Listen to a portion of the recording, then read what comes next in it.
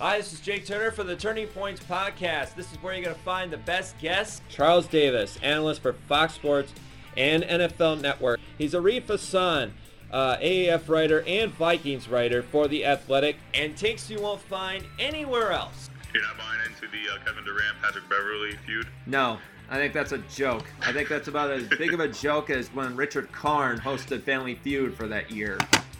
Find this podcast and subscribe to it to iTunes, Stitcher, or Google Play. It's time to get to both sides of the story.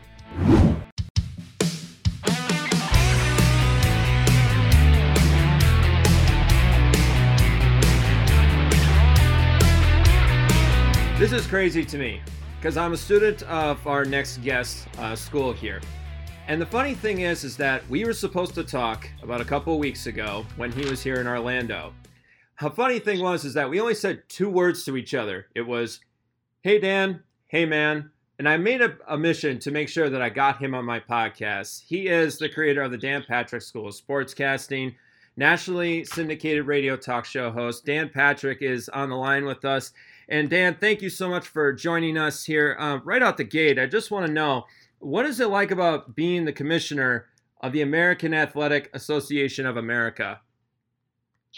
Well, it's the American Unathletic Association of America.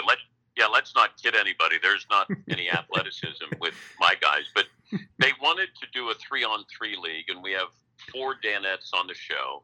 Each guy got to draft 2 of the guys who work behind the scenes, and then they were going to match up with each other, and they were going to play maybe 4 or 5 games, and then have a championship game, and then a loser's game, and hand out trophies. And I said, yeah, we got a beautiful basketball court, and I had my knee replaced, so I said, I'll be the commissioner. And so we're 2 weeks in. So far, nobody's gotten seriously hurt except for some feelings, and it's been fun. Whose feelings have been hurt? I think all of them at some point. Seaton's the only one who fell and could have really hurt himself, but Paulie and Fritzy are 0 for June. They've yet to score in this month. McLovin is probably the best player of all of the players, or certainly one of the top 2 or 3. And Seaton's dangerous too. But yeah, they're good. They're fun. We're talking to Dan Patrick, nationally syndicated radio talk show host and creator of the Dan Patrick School of Sportscasting, right here on Turning Points. We tell both sides of the story. I'm Jake Turner. Tweet us at @JakeTurnerSport. When did you come up with this basketball league? Well, the Danettes did. They did. They just kept talking about, can we do a league? And I said, okay. And then they said, do you think we could put it on the app and televise it? And I said, oh, gosh, I don't want to do that to America.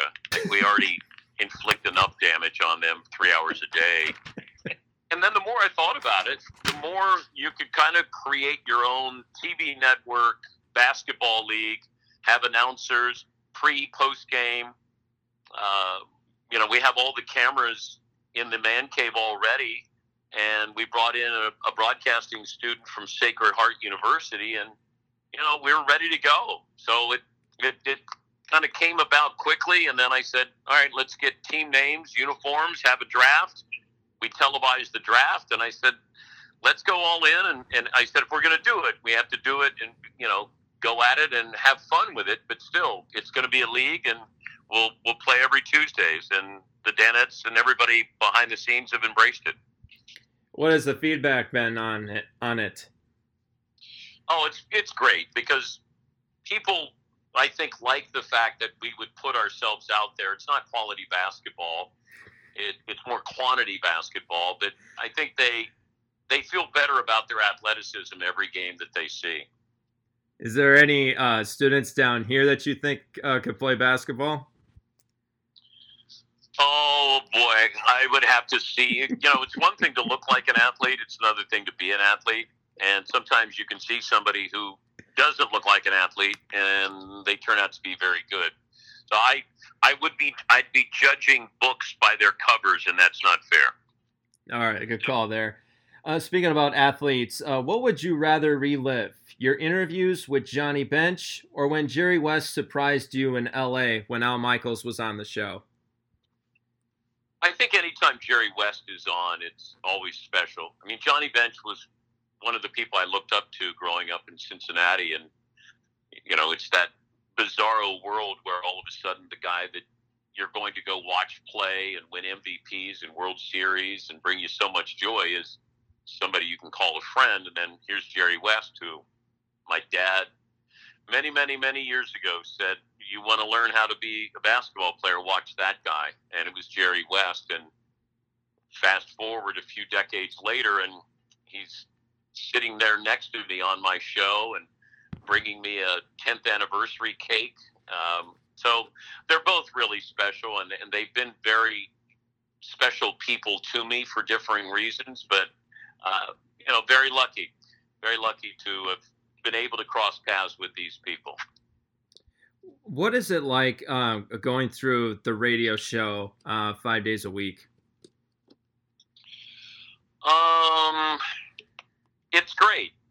It's challenging. It's cathartic because you do it every day, and I look forward to tomorrow's show, and then Friday's show, and then Monday's show, just because there's going to be topics, and you have to be able to come up with what is your take, who are your guests, and you're planning a 3-hour live program, and that's not easy to do, but it's a great challenge to do. Speaking about challenges, one of your things that you're very passionate about is when you hear the words, I hear. Why are you so against the two words, I hear, when it comes to sports journalism nowadays? Well, it's not journalism. Okay. So if you separate it from being called sports journalism, then I'm okay with it. But, there are people who sort of masquerade as journalists, and then they'll tell you that they're hearing something. I hear a lot of things. That doesn't mean I get to report on them or that I all of a sudden put it out there as fact. When I say that I'm hearing something, that's all I'm doing. I'm hearing something. And, like when I was at ESPN, we had to come up with 2 sources before we could go on the air with something. And nowadays it's just not that buttoned up. And that makes me a little bit nervous because we put out so much rumor and innuendo and falsities that it just, I get concerned that we're too loose with sources.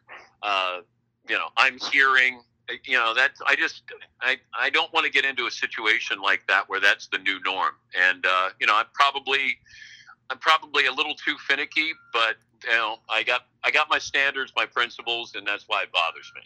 I don't see it as finicky at all because one of the things that when I first met Gus was I told him, I said, I don't want to be a hot take artist. I want to be able to tell both sides of the story. And that's what I've been, stressing to him going forward with that. So when I hear that on your show, Dan, that just means a lot to me. So I appreciate that. What's going on in the background there? I don't know. Maybe that's the journalists who are backing the truck over me because, I'm hearing there's a truck backing up over me right now. Oh my goodness. He's Dan Patrick, a nationally syndicated radio talk show host. I was at ESPN for years and also the creator of the Dan Patrick School of Sportscasting. Joining us here on Turning Points, where we go both sides of the story. What are your thoughts on Game 6 of the NBA Finals? Be specific with me. Right. That's something that we're teaching you students that, give me something a little more specific there than, just your thoughts, because this is another problem that I have sometimes when a journalist or a writer or broadcaster is in a press conference say, hey, would you talk about, and then, what does that mean when you talk about it? And it's not to scold you. This is about you learning how to do this. And that is, be specific. What are your thoughts on Game 6? Way too loose, way too vague. Because I could say, I think it's going to be a fun game. Well, that doesn't help you with what you want. And instead of saying, how does Golden State respond after winning a game but losing Kevin Durant? Or which team do you think emotionally is more ready or less ready to play? Then it's a little more specific. All right, let's try this then. Okay. How can the Raptors rebound from Game 5? Well, I think if they continue to play the way they have throughout the first 5 games, and they'll be in fine shape, because you got Durant's emotional comeback. He did give you a lift with 3 threes. You had Clay and Steph who played really well, and you only lost by 1, and you didn't play that well. At least Kawhi Leonard didn't play that well. You're favored in this game. You've won there before, and you're the better team.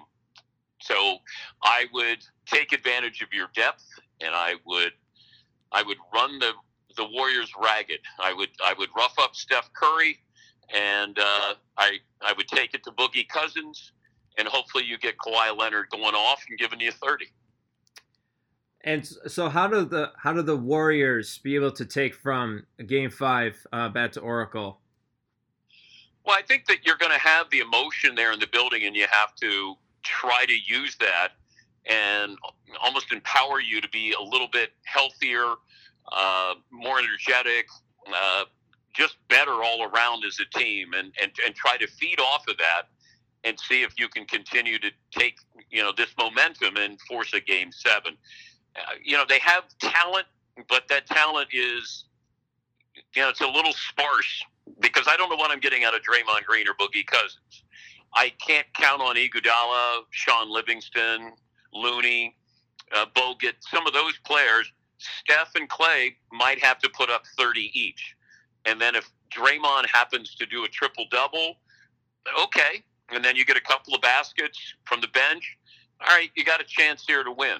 But it might take a little more than that, because Toronto is a very good team. People don't want to believe it, but as I've said all along with this series, we're missing out on the opportunity to praise Toronto, because the focus has been on Golden State. And that to me has been unfair, but that's the business we're in. You want to get people to click. You want hot takes. You want people to get to, they'll listen to you. Talk about Golden State. Nobody's listening to you, reading about if you have comments on Toronto. And it's a shame, but, that's the medium that we're in right now. Why do you feel like we are missing out? They have a chance to be the champion. And, when's the last time that the team that's in the finals who loses may be the bigger story, the better story, than the team that actually wins the championship? But it's Toronto's not sexy. It's Canada. It's Kawhi Leonard, who doesn't say anything. Siakam, nobody knows about him. Marc Gasol, cast off from Memphis. Fred Van Vliet. We think it's Fred Van Fleet. Kyle Lowry's been inconsistent. You got a coach named Nick Nurse, which sounds like it might be a show on the WB network or something. I don't know. So I just... There's nothing about Toronto that people are going to go, boy, let me put my arms around this. And that's what it is. Everything is about, how do I get people to click on this site, or this is a hot take, and it's about Golden State, instead of praising what Nick Nurse has done and Kawhi's done and Siakam has done and the other players on this team and that basketball community. I mean, that's any place in America, we would be raving about how great the atmosphere is in Toronto. The fact that they have, they show up just to watch the game outside. I mean, it's really remarkable. And this is an entire country of Canada that will share in this championship if they win it. I mean, it's really remarkable, because I go back to when you had the Vancouver Grizzlies. Oh my goodness. And, you had Big Country Reeves on that team, and Steve Francis, I believe. That's a long ways to go. And, here's Toronto, what Vince Carter has meant to that country when he played there, and the kids who looked at him and said they wanted to be Vince Carter, not Wayne Gretzky. I think it's a great story, but it's a story that probably won't be told for, years from now. Amazing how it just feels so forgettable at that point. I mean, I completely agree with you, because I really feel like there should be some more attention sent to Toronto. Dan, as a former basketball player, you have given advice to Ray Allen. Is there anybody in the finals that you would like to give a judgment on their shot? I could help Draymond Green. Oh, okay. Why Draymond? Well, he can't shoot anymore, and it's been an issue all season long. But I always, whenever people talk about shooters, there's a few of them that I go to because I say to parents, if you're going to emulate somebody's shot, look at the form, look at the true form of what they're doing, and then see if you can replicate that. And every kid who's playing basketball can think that they can be another Steph Curry.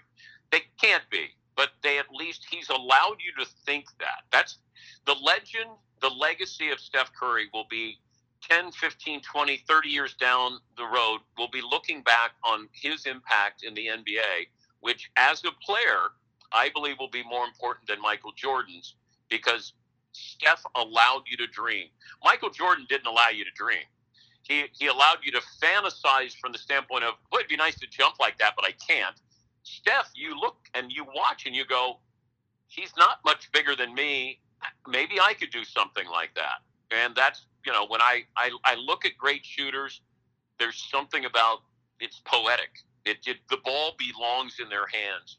And I look at Ray Allen, Steph and Clay, two great shooters form-wise. But there's so many. I'd love to help Lonzo Ball, because if you look at Lonzo Ball's shot, yes, and then you look at Kevin Durant starts his shot on the left side of his head and goes to the right side, but he doesn't have that windshield wiper shot that Lonzo does. Lonzo just needs to start it a little bit higher, closer to the left side of his head, not down by his left shoulder. And I think that if he would start to emulate Durant's release, then I think that would help him. But I would start with Draymond Green. Dan, great stuff. I understand that, I got a busy schedule here, but I thank you so much for coming on Turning Points and giving us some great insight on the NBA Finals and pretty much just your journey as a whole. Thank you so much. Keep plugging away, Jake. You're doing a great job, and can't wait for graduation coming up and sending you out into the real world. I'm not going to lie to you, Dan. That means a lot to hear that from you. So thank you so much. Thank you, Jake. All right. That was Dan Patrick. Wow. Creator of the Dan Patrick School of Sportscasting.